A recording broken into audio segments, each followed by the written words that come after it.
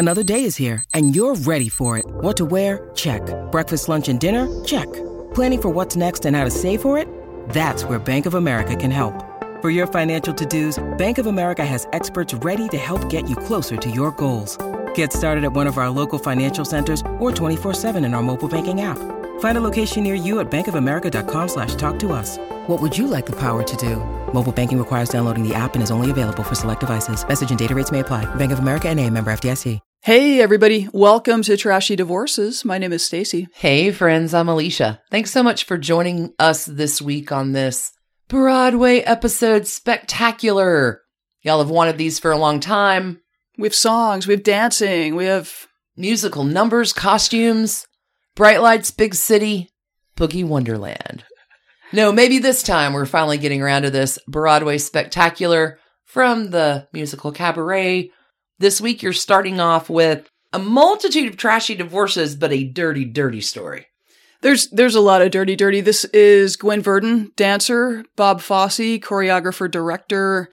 They were hot and heavy until they weren't, but boy, the beginning of their romance was dirty. You have, does she even need to be introduced? I got an EGOT. I got a goat EGOT. Liza Minnelli. 4-time up the aisle, 4-time down the aisle, 4-time done with the aisle. Yep. All-star, Liza Minnelli. Before we start on this week's episode, let's take a moment to pull out our bedazzled magic mirror. Yep. Give some shout-outs to our newest Patreon supporters who are getting early and ad-free episodes over there. Thank you so much for joining us at patreon.com/trashydivorces. Faith T, Teresa A, Kimberly F, and Shelly D. Y'all rock. I put my tap shoes on. What needs to happen now? We gotta go.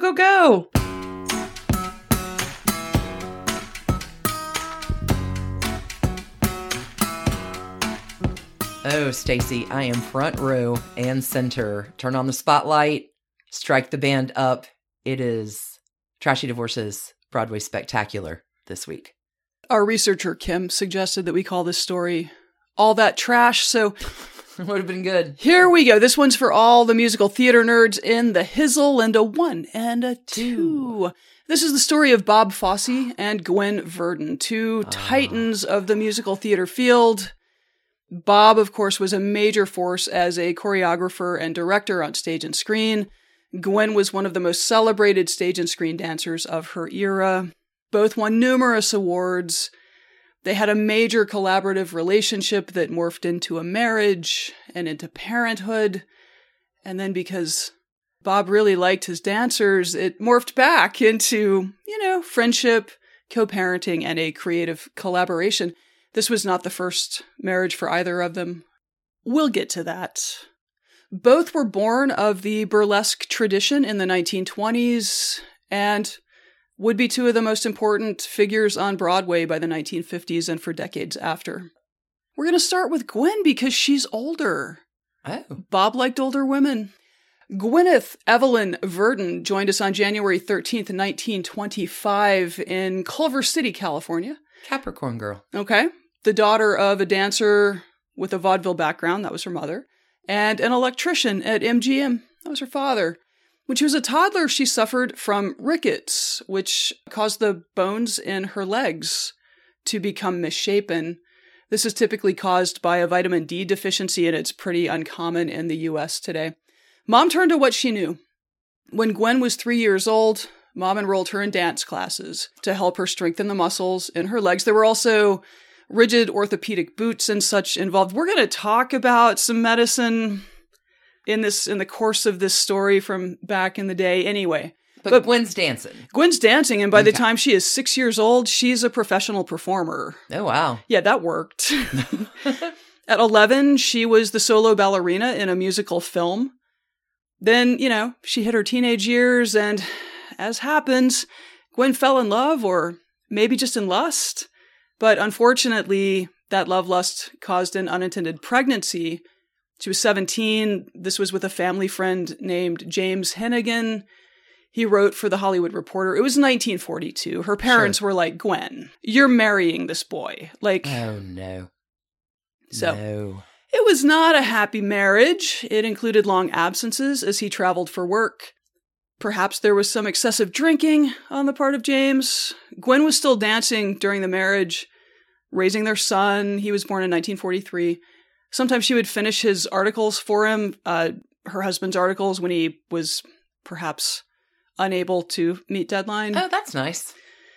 I mean, Gwen. Anyway, Gwen. by 1947, she was done with James and matrimony.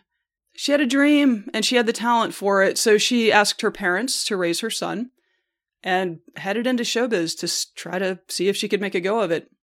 She started in burlesque, then worked her way into film. It's good to grow up in Culver City if you dream of the screen. Anyway, she was also teaching dance and movement classes to a bunch of people who had become Hollywood elites and several Trashy Divorces alums. Jane Russell, Fernando Lamas, Betty Grable, Lana Turner, Rita Hayworth, Marilyn Monroe. Holy cats. She became the assistant to noted choreographer Jack Cole, who was one of those pain-in-the-ass guys that everyone wants to work for but hates to work for. So her job was pretty much smoothing ruffled feathers with the dancers. She had some small parts in his productions, but, she was destined for more. In 1953, she was cast as the second female lead in Broadway's Can-Can, but the first lead, French prima donna Lilo, was furious that Gwen was upstaging her in preview performances. She demanded that Gwen's role be significantly cut, and Gwen was like, I'm quitting. Let's get my understudy ready to go. This sucks. But I guess the understudy was not ready for opening night, so she performed. And every kid fantasy of what a performance would do happened. She stole the show. Oh my God, it was so well received. The audience rises to their feet and starts chanting her name. The stage manager finally has to go backstage to pull her to the stage to take a bow, but she's changing. So she comes out in a towel. No. Anyway, she ends up with an extended contract, a nice pay raise, and a Tony Award for her efforts. Well, musical theater joke, I hope. Don't rain on my parade. That is an extraordinary story. Right, that is I remember as a kid, you dream of performing and that would be the result. Anyway, it happened. It happened to Gwen Verdon. So now that Gwen was a bona fide Broadway star, she was tapped to star in a new musical, Damn Yankees, a follow-up to George Abbott's Tony Award-winning The Pajama Game. Abbott had hired probably a bunch of choreographers, but one was an up-and-comer named Bob Fosse working on the show. And Bob, who was very meticulous, but also kind of sleazy, wanted to make sure that Gwen was right for the lead, so he scheduled an audition. I don't know the specifics of what he was going to that audition for. Fair point. I believe it's fair to say that both of them walked away from that audition with much more than either expected. This is where we park Gwen at the Trashy Divorces Depot, which today is at a Midtown Manhattan rehearsal space in 1955, waiting on a guy with whom she would change the world. Robert Louis Fosse was the fifth of 6 children born to a Chicago Hershey's chocolate traveling salesman, which I feel like that sells itself. Am I wrong? I don't know. Were there really people who used to go door to door selling Hershey's chocolate? I bet it wasn't door to door. I bet it was like a business to business. Like he had the Illinois region, maybe. Who knows? Maybe. We're really living in the wrong time. Where's our local chocolate salesman? Knock, knock, knock. Mm-hmm. All right, so his mother was an Irish-American opera singer. Both parents had aspirations for the showbiz, but neither really broke out in the vaudeville world, hence door-to-door chocolate sales. I am just imagining a world where door-to-door chocolate sales exist, and I'm a little tingly. It's a good world. Is that infrastructure? Okay. So Bob's mother, Sadie, had health problems. For himself, in that brood of 6, it was difficult to stand out, so young Bob became the family's good kid, the charming, well-mannered one in the midst of his brute siblings. Good attributes to have later in life, though. Young Bob also had a near-fatal bout of pneumonia early on and childhood asthma. I suspect those two are linked, but anyway. So his mother would not let him play sports. she did like for him to walk his sister to her dance classes at the Chicago Academy of Theater Arts, where young Bob developed a crush on a girl at the school, so he had to start taking dance lessons too. I got a great idea, Mom. Fortunately, he was super good at it, and the owner of the academy was a showbiz veteran, so he paired Bob with another exceptional student and basically created a vaudevillian boy band. You're joking. I am not. So the Riff Brothers were born, and they began when later Bob's family had trouble paying tuition at the school. So the owner was like, that's cool, I'm booking your son. The Riff Brothers are going on stage. Get ready.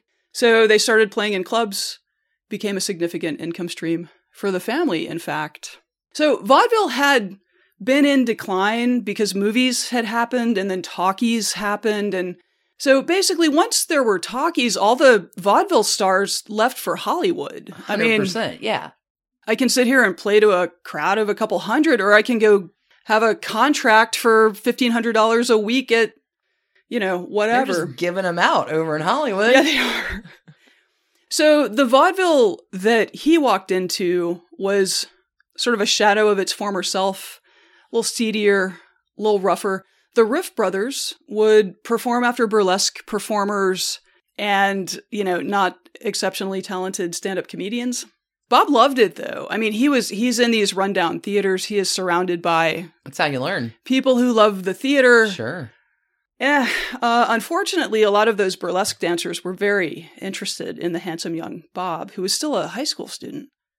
So he got his first exposure to sex. He would say later that he felt like his parents really should have intervened because he probably wasn't ready. Oh, God.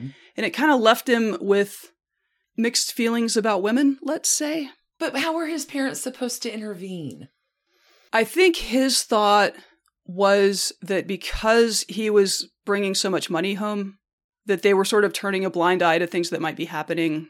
Oh, got it. Bob's vaudeville career ended when he graduated from high school. He joined the Navy, but that vaudeville experience, that shadow of its former self experience, think cabaret, this stuck with him for the rest of his life.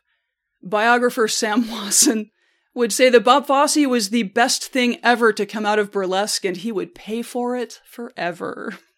That's a great quote. So his Navy experience began in 1945 as World War II was wrapping up. The Navy puts him into a performance role and sends him all over the world to entertain troops who are waiting for their boat or whatever. He had eloped with a girlfriend before enlisting, but his parents had the marriage annulled before he left. Oh. After his time in the Navy, though, he headed to New York with dreams of becoming the next Fred Astaire. Tappity tap tap tap. On a touring production of Call Me Mr., Bob met and fell in love with dancer Marian Niles, wife number, 2 if you count the annulled. Sure. They married in 1947. After that show wrapped up, they headed back to Manhattan, kept working. I think they had a couples dance thing anyway. Little problem. Busy as he was, Bob was not a faithful husband. Ever. That does tend to get in the way. In his life. When he and Marian were cast in a Broadway production of Dance Me a Song, Bob fell in love with another cast member, leading lady Joan McCracken. Joan was about a decade older than Bob, born December 31st, 1917, and had risen to fame after the original 1943 production of Oklahoma. She helped to define musical comedy, and later starred in dramatic roles on Broadway and television. Now, Marian thought that the affair would end when the show closed, but it did not. And so they divorced 1951, his first divorce. Little spiderwebby side note about wife number 2, Joan McCracken. Her first husband was a dancer named Jack Dunphy. When Jack came home from World War II, I know that name. Joan had an affair during World War II. I think there was an airing of grievances, perhaps, or maybe, I don't know, getting honest. But he, not publicly, but he came out to her, and he began a relationship with Truman Capote. Right. Oh, my God. That is so... Everything is connected. Yep. So Joan and Jack divorced in 1948, and Jack was Truman's partner through his death in 1984. Joan, long known for her uninhibited and freewheeling ways and occasional tantrums, was one of the people who informed Truman's Holly Golightly character Interesting. in Breakfast at Tiffany's. Yes, I know you're all Truman Capote. It's a tiny, tiny world. Okay, so, Bob marries Joan. During this period of his career, he was trying his hand as an actor, not just a dancer. He was apparently exceptional in roles where he was basically playing people just like himself, which I think is something we could all do. However, ask him to do anything else. He just didn't have the range. But he was quite memorable in that milieu. Debbie Reynolds, Trashy Divorces alum, they're all in Hollywood. They're all at the same rehearsals. She recalled Bobby, who was so in love with his own well-endowed self, would come up behind me and press his gift into my backside to tease me. Oh, no. She gifted him with a jockstrap to commemorate their time together. Good for Debbie Reynolds. She's amazing. So even though he wasn't quite landing as an actor, his dance reputation got impaired with choreographer Erme Pan, along with other choreographers. He did like a 45-second long piece in a movie called Invitation to Dance. He didn't love the process. A movie that he was working on like as an actor at the same time bombed. He was over Hollywood. Walks out, heads back to Broadway. He had 6 years left on an MGM contract. Oh my God. And just walks. Yeah, he would go on to say, like, those people who told me I'd be a movie star were not telling me the truth. Huh. Back in Manhattan, Joan McCracken leaned into the pretense that she didn't care about the affairs that Bob was continuing to have with all and sundry. She also had her own things going on, notably that she had been diagnosed with type 1 diabetes as a young adult. She tried to manage the disease with a low-calorie regimen. Poor woman's a dancer. Anyway. Yeah, that's tough. But she had been prone to fainting spells, including on stage for years, which I assume is a result of insulin-induced hypoglycemia and not enough food. She kept all of this to herself for the sake of her career. Hence, they called them fainting spells rather than give the girl a cookie. But by the 1950s, her health was declining precipitously. So I think this gets us back to the Trashy Divorces Depot and that rehearsal space in Manhattan. It's 1955, and the dance solo that Bob needs to know that Gwen will ace is a piece called Whatever Lola Wants. Oh, Lola gets. It's a stylized burlesque piece. There are exacting moments of seduction woven through it. The dance resonated because Gwen had gotten her first stuff after her divorce was burlesque. This was something she could do. And as Fosse biographer Sam Wasson would describe, every wink, every blink, every finger curl was quite obviously the product of weeks of careful experimentation. In time, Gwen's incredulity became enthusiasm. Her enthusiasm gave him confidence, and his confidence inflamed her enthusiasm. Oh, this is going to get trashy. It does. They worked on the number for days. They built the dance together. And they also built their dance together. Gwen won the role. That is not all. Gwen won. Joan, still Bob's wife, was devastated by this affair. As you can imagine, her declining health was already limiting her ability to work. And later in 1955, she had a serious heart attack, maybe two. While she was recuperating, she developed pneumonia, which kept her hospitalized for, I think, several weeks. Her doctors made clear that dancing was over for her. And on the home front, Bob was fully checked out. He was well into his making damn Yankees. He was into this affair. He was falling in love with Gwen. Don't misunderstand. But anyway, they divorced in 1959. Joan died in her sleep on November 1st, 1961 from complications from diabetes. Bob had married Gwen in April of 1960. He did go to her funeral, but he could not bring himself to go inside the church. Meanwhile, Bob and Gwen catapulting into stardom. Damn Yankees swept the 1956 Tony Awards. Gwen won her second, but her first for Best Performance for a Lead Actress. Bob won his first for Best Choreography. In 1957, he choreographed Doris Day's film version of The Pajama Game. 58, Gwen won her third Tony for New Girl in Town, choreographed by Bob. I mean, this is like... Oh, no, they're legends. One of the most productive partnerships, romantic and professional in, Damn Yankees went to the screen that year in 1958. Gwen starred. Bob choreographed. Bob was also Gwen's dance partner in the Mambo piece, Who's Got the Pain? To which I say, Joan has the pain, Bob. Joan has the pain. Has all the pain. Bob would later say that, quote, the happiest times I ever had with Gwen were when we were working together. They stimulated all sorts of things. I think it even affected sex. Oh, God. Put on your jockstrap, dude. Debbie Reynolds gave it to you. Okay. As noted, they married April 2, 1960. They were touring with a show called Redhead. Gwen was mixed on whether marriage was absolutely necessary, not having enjoyed it the first time through. But they wanted to have a baby and, it seemed the thing to do. For Gwen, it was a chance to have a life beyond the theater. But for Bob, it was another acting role that he just didn't quite have the range for. Yikes. Actor Leonard Stone would observe, you could see that they really cared about each other. But Bob played the husband. He did it for her.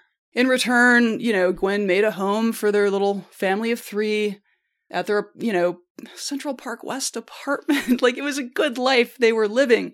They had parties. They had fabulous friends. I mean, it was... But it was a performance. Mm-hmm. Mm-hmm. March 24, 1963, their daughter Nicole was born. Bob would say, I can't explain it, but she's the perfect love of my life.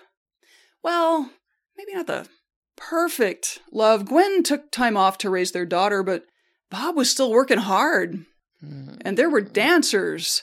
Oh, so many dancers. Nobody. So Bob's reputation on this side of the ledger is he regularly propositioned and slept with dancers. He would call dancers after auditions to see if they wanted to get dinner. This is actually how his later relationship with Anne Reinking, who came up in our Phil Collins story. Anyway, that's how they got together. So these women basically are coming in for a professional interview. He propositions them, and then they don't know. I have a gift for you. They don't know if the job is contingent on sleeping with him. It's very terrible. It's very as labor relations go, this is not good. Anyway, he would call dancers in the middle of the night if he was depressed, if he was feeling sad, lonely. Like, he's one of those guys. He needs to be wearing the jockstrap because I want to punch him in the nuts. That's terrible. On the other side of the ledger, he could also be incredibly supportive of dancers. He was apparently he was sweet. Like, if he had to cut dancers, he didn't come at them in a critical way. Like, he tried to leave them feeling better than when he found them. But also maybe he'd slept with them. So I don't know. Okay. He had some career ups and downs in the late 60s. But at a dinner party during this period, he learned the producers were looking for a director for a film version of Cabaret. Oh my. It was a dream come true for him, recalling those formative years in decaying theaters with never gonna go anywhere performers. The producer was a friend. Bob calls him up. Hey, you're hired. Woo. Filming was scheduled to begin in summer 1970. Liza Minnelli would star as Sally Bowles, a nightclub singer so preoccupied with fame that she cannot see Berlin crumbling around her during World War II. Cabaret rehearsed and filmed in and around West Germany. Bob demanded authenticity. He had production assistants searching nightclubs for dancers to cast. He stripped sequins off of the 1970 costumes and replaced them with vintage pieces he would find in consignment stores. Wow. Liza struggled with he had a vision, and it was a fight for her. But once they figured out how to work together, like, it created real magic, mm-hmm. Gwen was also there, going to the junk shops, looking for stage decoration, working with dancers in the rehearsal. She gave Liza Bob's vest to wear for the number Mein Herr. She donated a kimono so that Sally Bowles' character could use it throughout. Cast and crew adored her.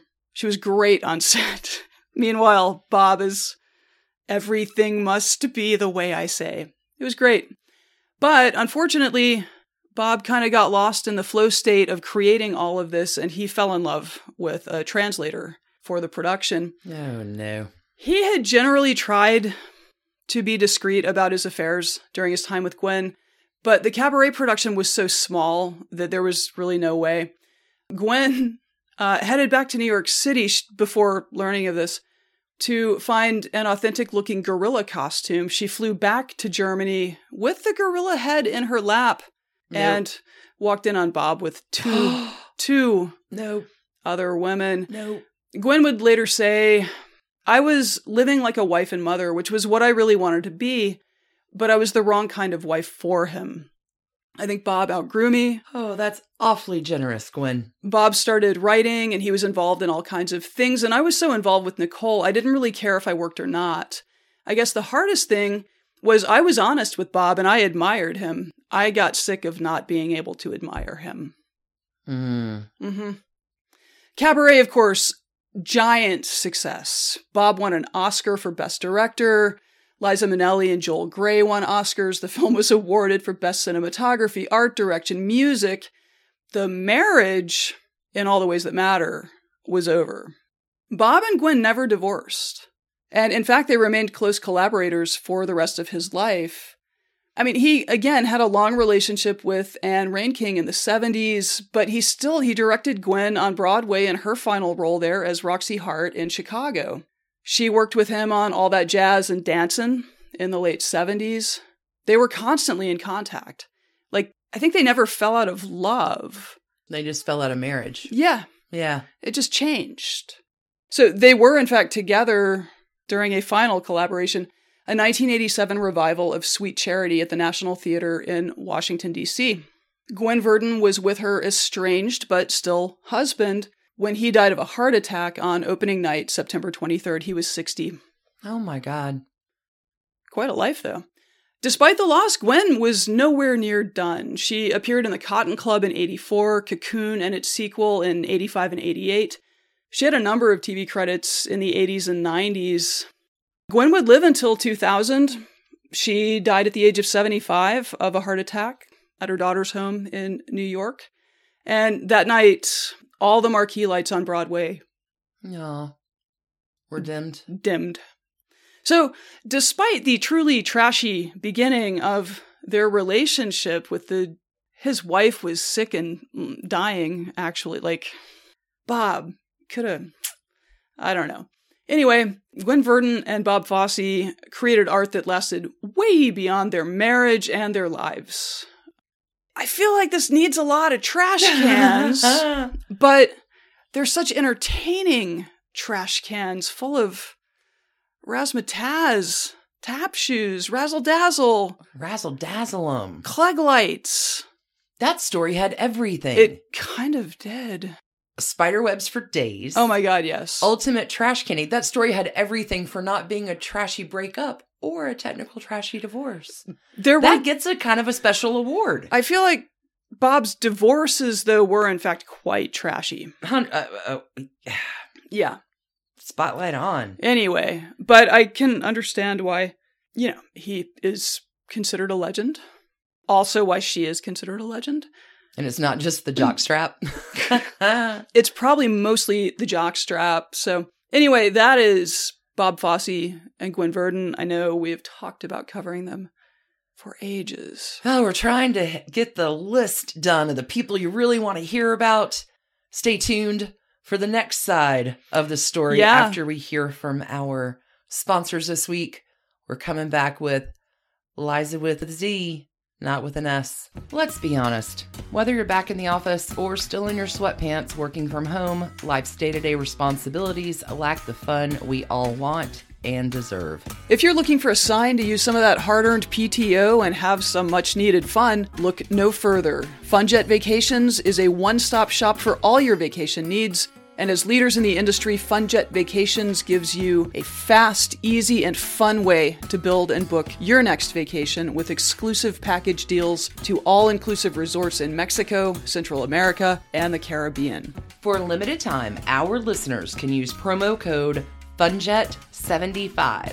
FUNJET75 for $75 off your next FunJet vacation at Riu Hotels and Resorts. Whether you're looking for a family-friendly resort or an adults-only getaway, there's a Riu Hotel and Resort for you. To get started, just go to funjet.com or contact your travel advisor and you'll be out of office in no time. Offer is only valid at funjet.com when booked by October 15th for travel through December 2021. Restrictions apply.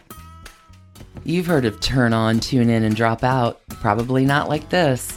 Enter Dipsea, an audio app full of short, sexy stories where you can get lost in a world where your pleasure gets top billing. So much of what passes for erotica in the world are products for women's bodies. Dipsea knows that a woman's arousal starts in our brains. Dipsea is a beautifully designed app where you'll find hundreds of well-crafted erotic stories for every taste, including queer and non-binary focused tales. Dipsea stories are fully soundscaped and immersive, so you feel like you're right there in the thick of things, which is kind of the dream, right? Since you're already a podcast listener, there's no learning curve. Just download the app, create your account, and explore everything from sensual bedtime stories to wellness sessions to soundscapes that can help you relax and drift off to sleep. Dipsea will ask what type of stories you're looking for, how steamy you want them to be, and let you choose some scenario prompts, and the rest is between you and your headphones. Whether you're single or have been together for years, Dipsea is the perfect way to add some spice to your life and maybe help you find some new grooves, too. For listeners of the show, Dipsea is offering an extended 30-day free trial when you go to dipseastories.com/trashy. That's 30 days of full access for free when you go to Dipsea, D-I-P-S-E-A, dipseastories.com/trashy. dipseastories.com/trashy. When you need mealtime inspiration, it's worth shopping Kroger, where you'll find over 30,000 mouth-watering choices that excite your inner foodie. And no matter what tasty choice you make, you'll enjoy our everyday low prices, plus extra ways to save, like digital coupons worth over $600 each week. You can also save up to $1 off per gallon at the pump with fuel points. More savings and more inspiring flavors make shopping Kroger worth it every time. Kroger, fresh for everyone. Fuel restrictions apply. This episode is brought to you by Snapple. Welcome to the Snapple Market Auditory Experience. Close your eyes. Imagine you're walking into your neighborhood store. You make your way to the back and reach for your favorite Snapple flavor. You can't wait. You take a sip. Whoa, that's a lot of flavor. What flavor are you holding? Now open your eyes and check out Snapple.com to find ridiculously flavorful Snapple near you. Hi, this is Rachel Yucatel, and I'm here to invite you to listen to my podcast, Misunderstood with Rachel Yucatel. This podcast delves into the lives of those who have been reduced to a single headline. Each episode will take a closer look at the stories of those who are on a mission to change their narrative. Join me as we uncover the truth behind the misconceptions, shed light on the stories of those who have perhaps been wrongfully portrayed, explore the complexities of the human experience, and celebrate the power of second chances. Who doesn't love a good comeback story? We've all seen the headlines in the news of how someone lost their life in an act of cold-blooded murder. And while it's sad and grabs your attention, most people go on with their day without giving it another thought. But have you ever stopped to think about the life of the person at the center of the news story? They were more than just a headline or a statistic. They were someone's loved one or friend. I'm Mike Morford, and my podcast, The Murder in My Family, dives into some of those stories to help listeners get to know the person who was lost and how their death affected those closest to them. Listen to The Murder in My Family everywhere you listen to podcasts. There are well over 100 episodes to binge on now. There's never a wrong time to take a look at the things that are keeping you from living your best life. And if now is your moment, we recommend BetterHelp. BetterHelp is confidential, convenient, and safe professional counseling with your own licensed therapist. BetterHelp's quick questionnaire matches you with a counselor in under 24 hours. You can message your counselor at any time, even between scheduled phone or video sessions. Not clicking with your counselor? No problem. It's free to change.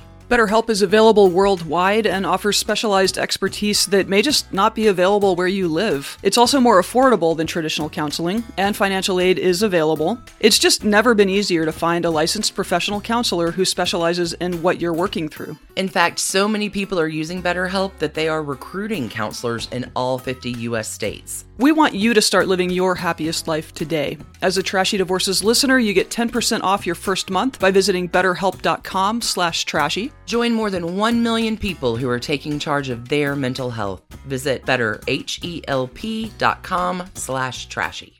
Dear listeners, we interrupt your regularly scheduled ad time with a public service announcement from our friends at the Oak Tree Group. September is National Preparedness Month. As explained on ready.gov, National Preparedness Month is an observance each September to raise awareness about the importance of preparing for disasters and emergencies that could happen at any time. The 2021 theme is Prepare to Protect. Preparing for disasters is protecting everyone you love. It was started in 2004 by the Federal Emergency Management Agency to encourage Americans to take steps to prepare for emergencies in their homes, businesses, schools, and communities. The ladies at the Oak Tree Group want to help you get financially prepared. Things happen and everyone should have an emergency fund. It is the foundation for any financial plan. If you would like some help getting your financial preparedness plan together, call the women of the Oak Tree Group at 770-319-1700 or visit their website at www.theoaktreegroup.net. Mention this announcement for your free 1-hour financial preparedness conversation with the Oak Tree Group. The contact details can be found on www.theoaktreegroup.net. And for those of you who celebrate, Happy Cat Month. Okay, Alicia, we are going to open a spotlight onto stage left and Their spotlight. Illuminate a new face.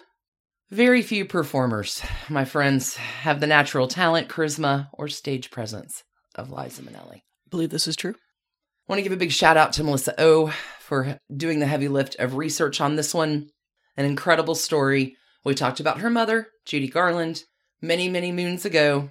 Today, we refocus the spotlight. Liza Minnelli, born into show business royalty. Mm-hmm. It's no surprise that she is on that rarefied list of EGOT winners. We talked about it in your Whoopi Goldberg story. Whoopi Goldberg. Mm-hmm. Emmy, Grammy, Oscar, Tony qualifies you for that. Here's the thing about Liza Minnelli, though. She's the only Academy Award winner whose parents were both Academy Award winners. Wow. Mm-hmm. Interesting. Isn't that fascinating? Runs in the family. Liza is enjoying a resurgence of popularity right now and interest. She was heavily featured in the Netflix documentary Halston that came on a few months ago. It was fantastic. We're going to follow up on that this week in Spiderwebs with Liza and Fosse and her abandoned mansion on North Crescent in Beverly Hills. Like, whoa. Is it haunted? No, it was just that's the story for Wednesday. Okay, Today, we're talking about Liza with a Z, not with an S. Yeah. The wildly talented actress, singer, dancer daughter of Judy Garland and Vincent Minnelli has been in the spotlight literally since her birth in 1946. She has had her fair share of professional ups and downs, as well as many personal ones. Divorced 4 times. So close to an all-star Liza. I think we just make Liza an all-star. I think we... that's fine. That's fine. Bend the rules just slightly to go ahead and induct her today. Yeah. Well, given her mother's contributions to the form as well. She's no stranger to relationship issues, substance abuse issues, family drama issues, or just about any other type of personal or professional issues you can think of. To your point, I think Liza just gets inducted. Having recently celebrated her 75th birthday, Liza Minnelli has outlived many of her counterparts from those wild days at Studio 54 and has had many professional accomplishments. The dreams. This is the stuff dreams are made of. Yeah, kind of endless. Liza Minnelli, born on March 12th, 1946. She is a Pisces. She's born in Hollywood, California. Daughter, as mentioned, Judy Garland, Vincent Minnelli, movie star, movie producer. What could go wrong? Welcome, Imago. Liza is going to grow up around Hollywood's elite. There is never a time that she is not surrounded by famous movie stars, film studios, powerful directors, and producers. She has been in a behind-the-scenes front row seat literally since her birth. She makes her film debut at 3, starring with her mom in the 1949 musical Good Old Summertime. When Liza's 6, her parents divorce in 1951. In 1952, Judy remarries Sidney Luft. There are 2 half-siblings born during this marriage. In 1954, Vincent remarries as well. There's another half-sister. Now, let me tell you about, oh my God, part of what's coming in Spiderwebs, this mansion that Liza lives in. Vincent feels so bad about the divorce that he will go to the Hollywood studios and have miniature replicas of famous gowns from scenes in movies made for his daughter. Wow. Mm-hmm. Oh, I bet she loved that. She loved it, and friends loved coming over to play with her, like Candice Bergen, who recalls in her memoir going and having all of these amazing costumes that fit kids, as well as Liza's room being customized and made for someone child size. Oh, wow. She could reach every hanger in her closet. Okay. All the shelves were her size. Like, everything was sort of customized. Candice Bergen was really taken by that in the house. Isn't that fascinating? It is. That's some good dadding, gotta say. I mean, weird dadding. Weird momming, weird dadding. There's a lot of imago happening here. By the time Liza's 16, she's moved to New York City on her own to begin her show business career. She's with Mom a lot, and Mom's doctors are real worried about Judy, and they tell Liza, hey, Judy's on all this Nembutal, which is fine, and you need to let her take the pills, but before she does, we need you to change out the Nembutal in the pills with sugar. Like, Liza's responsible for her mom's... Yeah, that's not great momming. No, well-being. They skip out on a lot of hotel bills. Right. There's a lot of kind of vagabonding around. Judy's playing for like $100 a night. Yeah. And Judy, the game they'd play is they just put on everything they could. So it's like Joey and Friends. They have on everything they own and they walk out of the hotel. And Judy would say, oh, hell, I needed a new wardrobe anyway. Right? By the time 16 hits, Liza's done with this. She'll go to New York. Her first role is in the play Best Foot Forward. It runs for 7 months in 1963. Next, though, she's going to appear alongside her mom at the London Palladium. The first show sells out and is such a hit that there's a second night immediately added. This sort of makes her presentation. And what's funny, Liza will say, like, my parents did not necessarily help me along. I always had something to prove because I was this. It wasn't like I got ahead on my name. I had to work harder because of who I was. That actually makes sense. I think in showbiz, I think if you walk in with a famous name, there is, like, Nick Cage got laughed at when he showed up on set as Nick Coppola. Like, oh, you're here trading on your name. Like, yeah.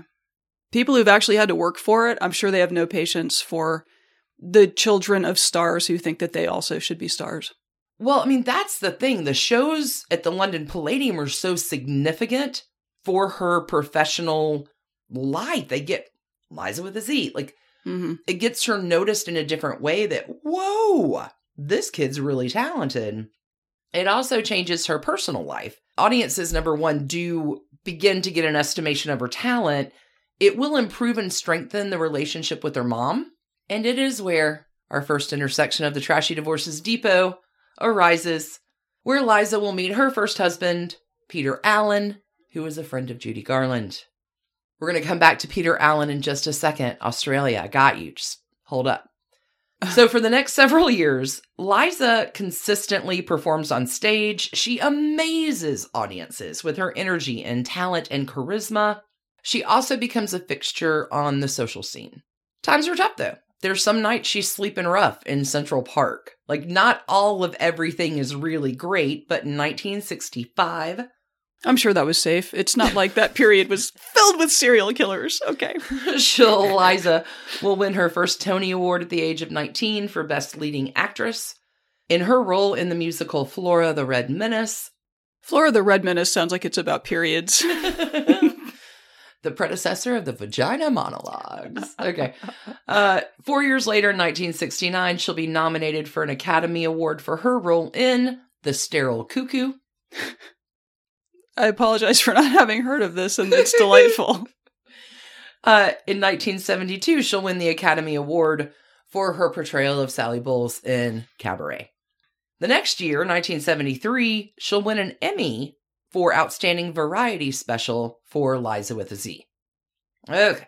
Nominations, awards continue. Her professional success continues as well. Her personal life, as equally eventful, but a little more volatile. Her marriages, friendships, rumored affairs, issues with drugs and alcohol, and health scares have made her a tabloid standard through the decades. This is true. Along with other recognitions, Liza also shares a dubious one with her mother. They were both married multiple times, 2 of those marriages being to gay men. I'm not even sure how I'm supposed to react. In addition to her 4 marriages and divorces, Minnelli has also been romantically linked to Martin Scorsese, Desi Arnaz Jr., Scott Baio, Peter Sellers, and... Scott Baio? And Gene Simmons. Wow. Liza Minnelli. It's a fascinating story. All right. On March 3rd, 1967, just before her 21st birthday, Liza Minnelli marries for the first time. The groom is Australian musician and songwriter Peter Allen. Peter will get his first big break as part of the musical duo The Allen Brothers, who were discovered by Judy Garland in 1964.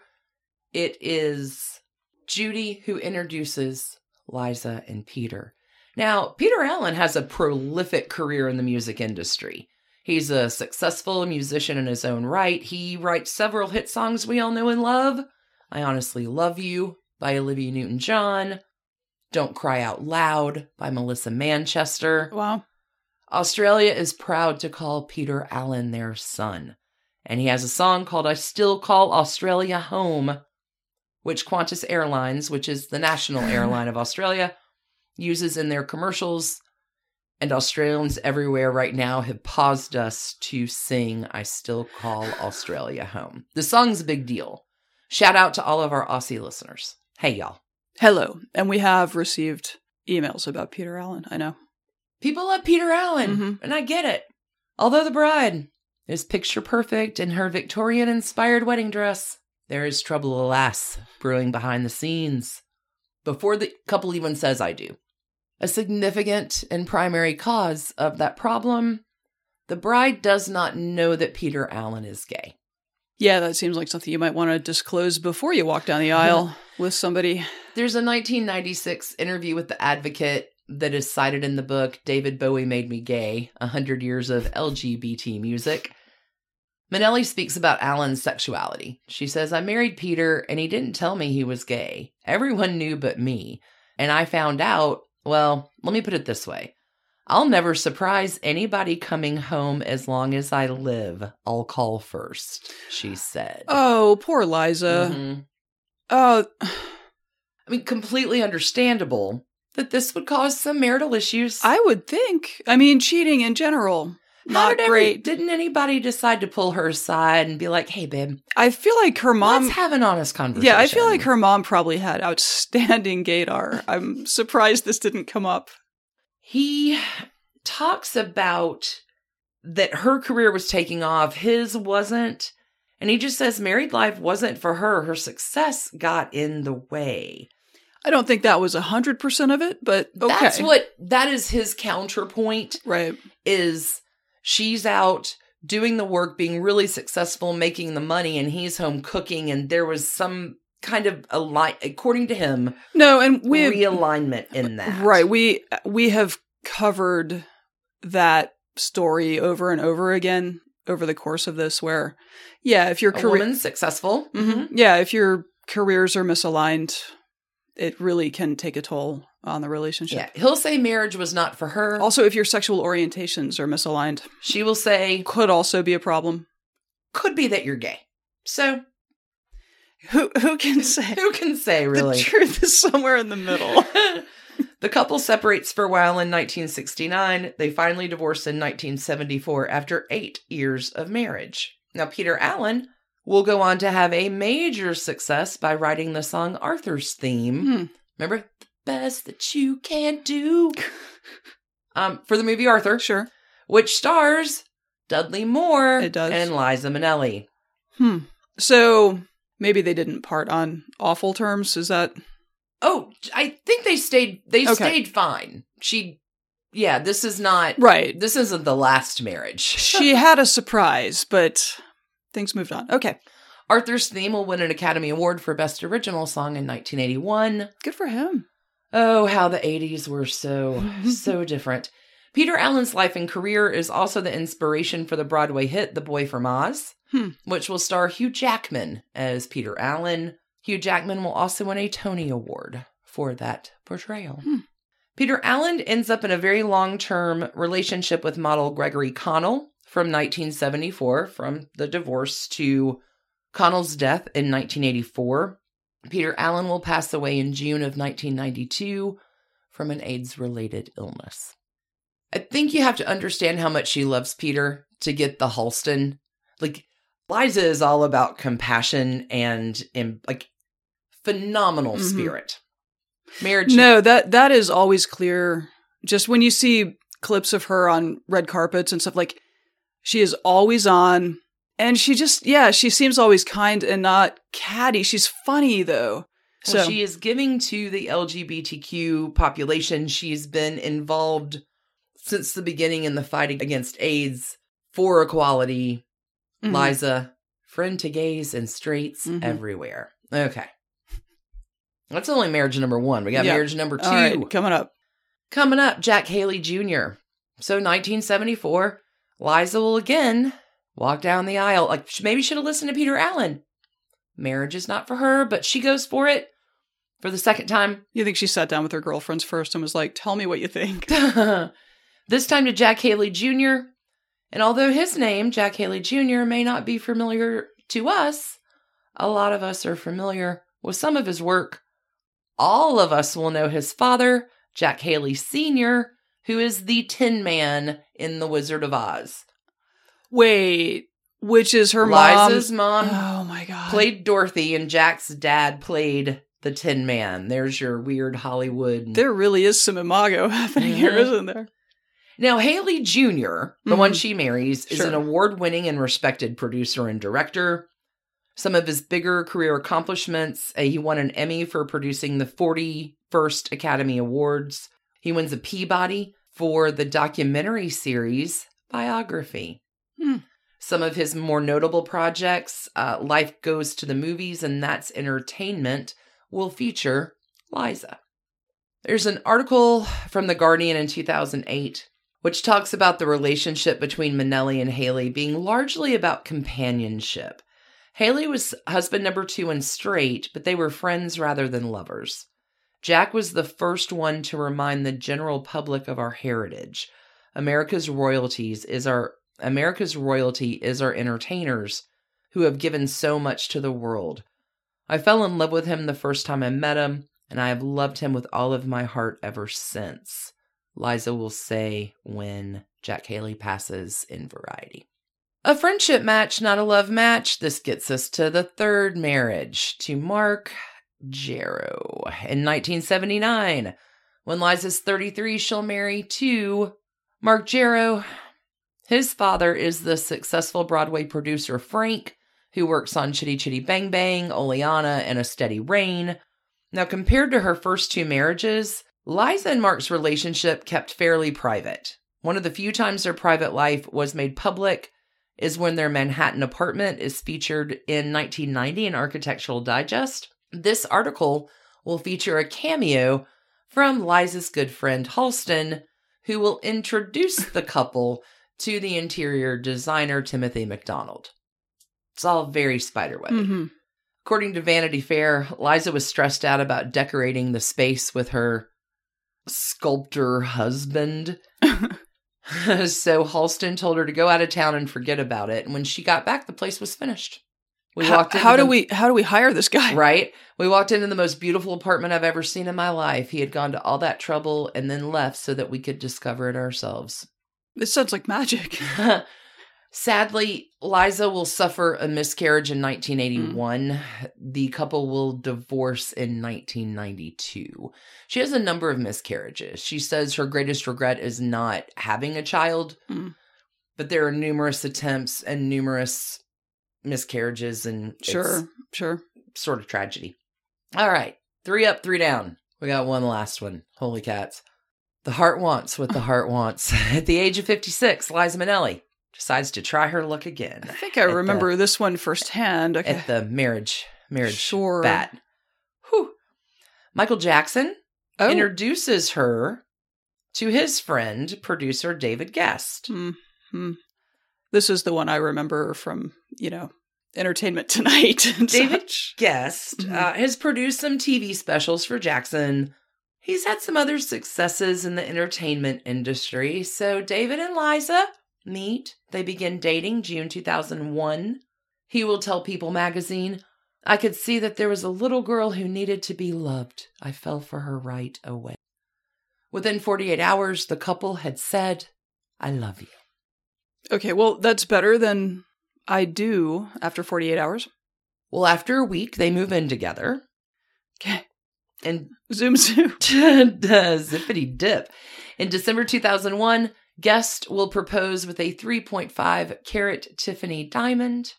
Not all happy news, though. That same month, Liza will relapse with her addiction to alcohol and painkillers and seek treatment. She gets treatment, and she will not cut any corners when planning this fourth wedding. The two marry in Manhattan after making the media rounds on talk shows publicizing their romance and upcoming nuptials. I think this is probably what I recall. Okay.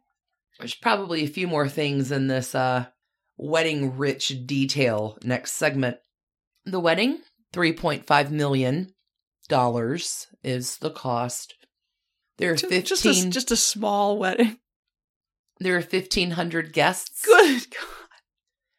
There's a 36-member bridal party. I don't know which one to talk about first because they're both so good. Co-best men for David Guest are Michael and Tito Jackson. Oh my God. Her Highness herself, she of the violet eyes, Elizabeth Taylor, is serving as matron of honor for Liza. There are 13 bridesmaids, including Mia Farrow, Janet Leigh, singer Maya, Petula Clark, Shaka Khan, and, don't leave out, the 78-year-old Esther Williams. You know why this went wrong, though? Tell me. There were 13 bridesmaids. Obviously, she was just setting this up for failure from the start. Well, there are 13 groomsmen, too. That's what I'm saying. RJ, Robert Wagner. Oh, my God. Oh, my God. Michael McDonald and James Ingram are included in that number. Liza will wear a Bob Mackie wedding gown, and Natalie Cole will sing Unforgettable as Liza walks down the aisle. Just a normal, everyday wedding. Nothing unusual. Let's talk. I can't go through a guest list of 1,500, but let's go ahead and mention a few more famous names in attendance to wish the couple well. Diana Ross, Rosie O'Donnell, Martha Stewart, Joy Behar, Jane Russell. Oh, I love Jane Russell. Anthony Hopkins. Didn't Jane Russell learn to dance from Gwen Verdon? Yeah, okay. It's all spiderwebs. Anthony Hopkins, Kirk Douglas, Michael Douglas. Oh, Elton John. Gotta be there. Well, obviously. Diane Sawyer. Sure. Barbara Walters. It was probably the hot ticket. It was probably that year's black and white ball. Gina Lollobrigida. Mm-hmm. Carol Channing. Lauren Bacall. Robert Goulet. Dionne Warwick. David Hasselhoff. Joan Collins. Liam Neeson. So, like, everyone that she's ever met. Yeah, Natasha Richardson, Tony Bennett, Roberta Flack. Wow. Mickey Rooney, and Donald Trump. Wow. Well. Okay. The New York Post gossip columnist Cindy Adams, who was one of the bridesmaids, additionally, calls the event the Night of 1,000 Facelifts. And likens the guest list to the commissary at 18th Century Fox. That's cold. Lifelong friend of Judy Garland, Mickey Rooney, says this is one of the most thrilling weddings I've ever been to. And that's something, because Mickey Rooney, I think, 9 times. He's like Trashy Divorce's superstar. Hall of Famer. Well, maybe he just likes that it's not one of his.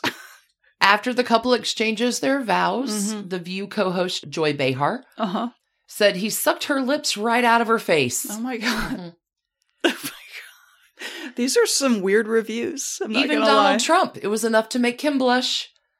He says, I have been to many weddings and I have never seen a kiss like that before.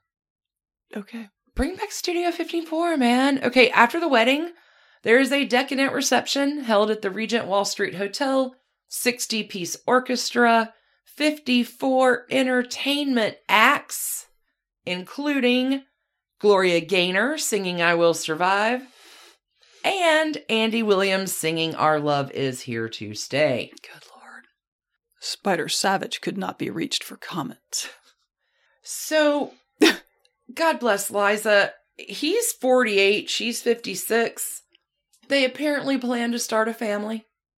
Guest tells OK Magazine, we're going to spend half the year living in France, just outside Paris, where we will raise our children.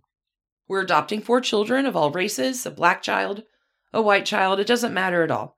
Liza's going to be the best mother in the world. It all sounds very rosy, very promising, doesn't it? Well, I mean, yes. 16 months later, the couple will separate in what ends up being a tabloid sensation. Indeed. By the end of 2003, Guest has filed a $10 million lawsuit against Minnelli, claiming that she had repeatedly physically abused him. Wow. He will say, she just kept hitting me in the head with her fists over and over and over. The pain was so enormous that I still get now 80 shots around the head to deaden the nerves. I don't know if I'll ever be the same. He will go on. On stage, don't go near her, he says in a 2004 interview. She's the best performer in the world, but when alcohol comes in, start running because there's a demon there and it goes back to her childhood. Liza Minnelli, counterpoint, denies ever abusing David Guest and will file a lawsuit against him, claiming he steals money from her. The ugly publicity and the legal battle between the pair last until 2007, when they finalized the divorce and settled the lawsuits. The terms of both the divorce and the settlements are confidential. Well, that's a terrible end. She claims he's trying to poison her. Jeez. Right? So I think Something went way wrong there. a little bit like this, like I do about Bernard Lafferty and Doris Duke. Like, I'm not saying David Guest was a walker, but there was something there. I mean, her accusations against him are, he was trying to poison me and was stealing my money. He's like, she beat me up, and which is a real believable thing, but I've got conflicting feelings about a lot of it. Yeah, that's tricky. So David Guest will win this strange sort of popularity in the UK as a reality television star. He'll appear on I'm a Celebrity, Get Me Out of Here, and Celebrity Big Brother. I think I knew that, yeah. David Guest was found dead at London's Four Seasons Did not in know that. 2016 Oh, at God. the age of 62. A representative for Liza Minnelli will tell the New York Daily News that she has no statement on her ex-husband's passing. David Guest, for his part, always publicly claims to be heterosexual. Her face is very fun, but it seems to have been one of the worst kept secrets in Hollywood that, in fact, no, you're gay.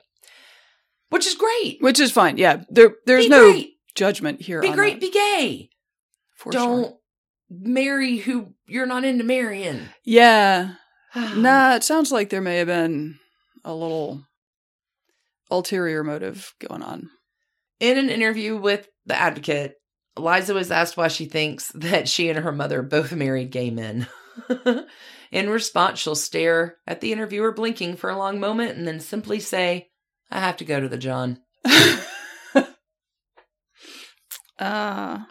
Oh, goodness. Liza Minnelli has some thoughts about her past marriages and not probably ever future marriage. She will tell Oprah in 2010, I have great taste in directors and in people for costumes. But as far as husbands go, I think I kept changing for them. And then about a year later, I'd think, what am I doing? This isn't really me. So understandable. Mm-hmm. I've fallen in love with the relationship, not with the person or who I am with you, right? Well, and she was born in a milieu of actors who their job was to... It's always a role. Yeah. Mm-hmm. She'll tell Access Hollywood in 2012, if you ever hear I'm getting married, hit me over the head and take me out of there. You try and accommodate because you love someone, and nowadays, why get married? Nobody else does. It's not like I want to have children. Tried that, and it didn't work, unfortunately. Again, in this Advocate piece in 2010, she's asked what she's learned about romance over the years. And she'll answer, I think everybody goes through it, and I think it's absolutely grand when you're going through it, and then you get your head broken, and you get your heart broken, and it's that up and down stuff. And for me, in my life, I'm quite happy it's gone. Now I have my work and my puppies and my home, and that's enough. I dig it. Yeah, good for you, Liza. In March 2021, Liza marked her 75th birthday at an Actors Fund benefit called A Love Letter to Liza. Many showed up to pay tribute to the star herself. Some of those celebrating were Nathan Lane, Ben Vereen, Barbara Streisand, Carol Burnett, Shirley MacLaine, Joan Collins, Michael Feinstein, and my favorite, Lily Tomlin. Oh, yeah. Despite her many challenges and struggles, Liza Minnelli appears to have beaten the odds, and she's going strong at the age of 75. Her status as a icon is cemented. Living legend. Living legend. Liza Minnelli. As trash cans go, they're all dressed in Halston. They look good. They're entertaining as anything to watch. I can't even guesstimate a number. Mm-hmm. She's the EGOT of trash cans. Liza with a Z. Love her. I dig it. I think that's a great way to summarize her. The EGOT of trash cans. That is yet another week of Trashy Divorces. Thanks, y'all, for tuning in and listening to us on this Labor Day weekend. We hope you are kicking back and enjoying it. And if you have to go to work, that it's not going terrible. No rest for the trashy around here. Stay tuned. We're coming back on Wednesday with the trashy breakups. Oh, this one's going to be good, too. Oh, yeah. I hear he's pretty vain. We'll be back on Patreon.com all week long. Dumpster Dive coming out Monday. Early ad-free episode for that Trashy Breakups on Tuesday. Spiderwebs Wednesday. Ooh, with a wrap on the Liza's Abandoned Mansion and Fosse. That's going to be a lot of fun. And oh, baby, this Thursday for our Trash Candy Connoisseurs, we're launching a new series, The Trashy Victorians. And I am pretty excited about it. I know you are. You can always grab some free candy. Sure. Tell the people the link. It's bit.ly/trashcandy. Just plug that into your browser. I'm going to load some new stuff up this week to that. You can check us out at patreon.com/trashydivorces. And otherwise, friends. Yeah. Keep your hands clean. Keep their hearts trashy. We'll see you on Wednesday. Yep. Put on your apricot scarves. Razzle dazzle. Razzle dazzle them every day. Bye, everybody. Bye, y'all. Have a great weekend. And thanks to you for listening. Trashy Divorces is a Hemlock Creatives production, created and produced right here in Atlanta, Georgia by us, Stacy and Alicia, with a little research and writing help from the brilliant Melissa O. Our art is by Sydney V. Smith. That's Sydney V. Smith at carbonmade.com. And our music is used with permission of Ratsy. Check her out at Ratsy's store on Instagram, and definitely drop into Ratsy's store anytime you're in Oberlin, Ohio. You can contact us at trashydivorces@gmail.com or find us on the World Wide Web at trashydivorces.com. If you need more trash candy in your life, our Patreon community includes some of the very best humans around and thousands of hours of bonus content at every level of support. Join the fun at patreon.com/trashydivorces. Interested in some Trashy Divorces swag? Check out our merch shop and Trash Panda Enthusiasm Society at bit.ly/trashygear. Want to advertise with us? Reach out to sales@advertisecast.com for more information. And last but not least, come play with us on social media. I keep most of our Trashy Divorces Instagram hopping. Stacy and I share it up over on Facebook, including our Trashy Divorces podcast discussion group. Come join us over there, and thanks again, everybody, for listening. Keep it trashy, y'all.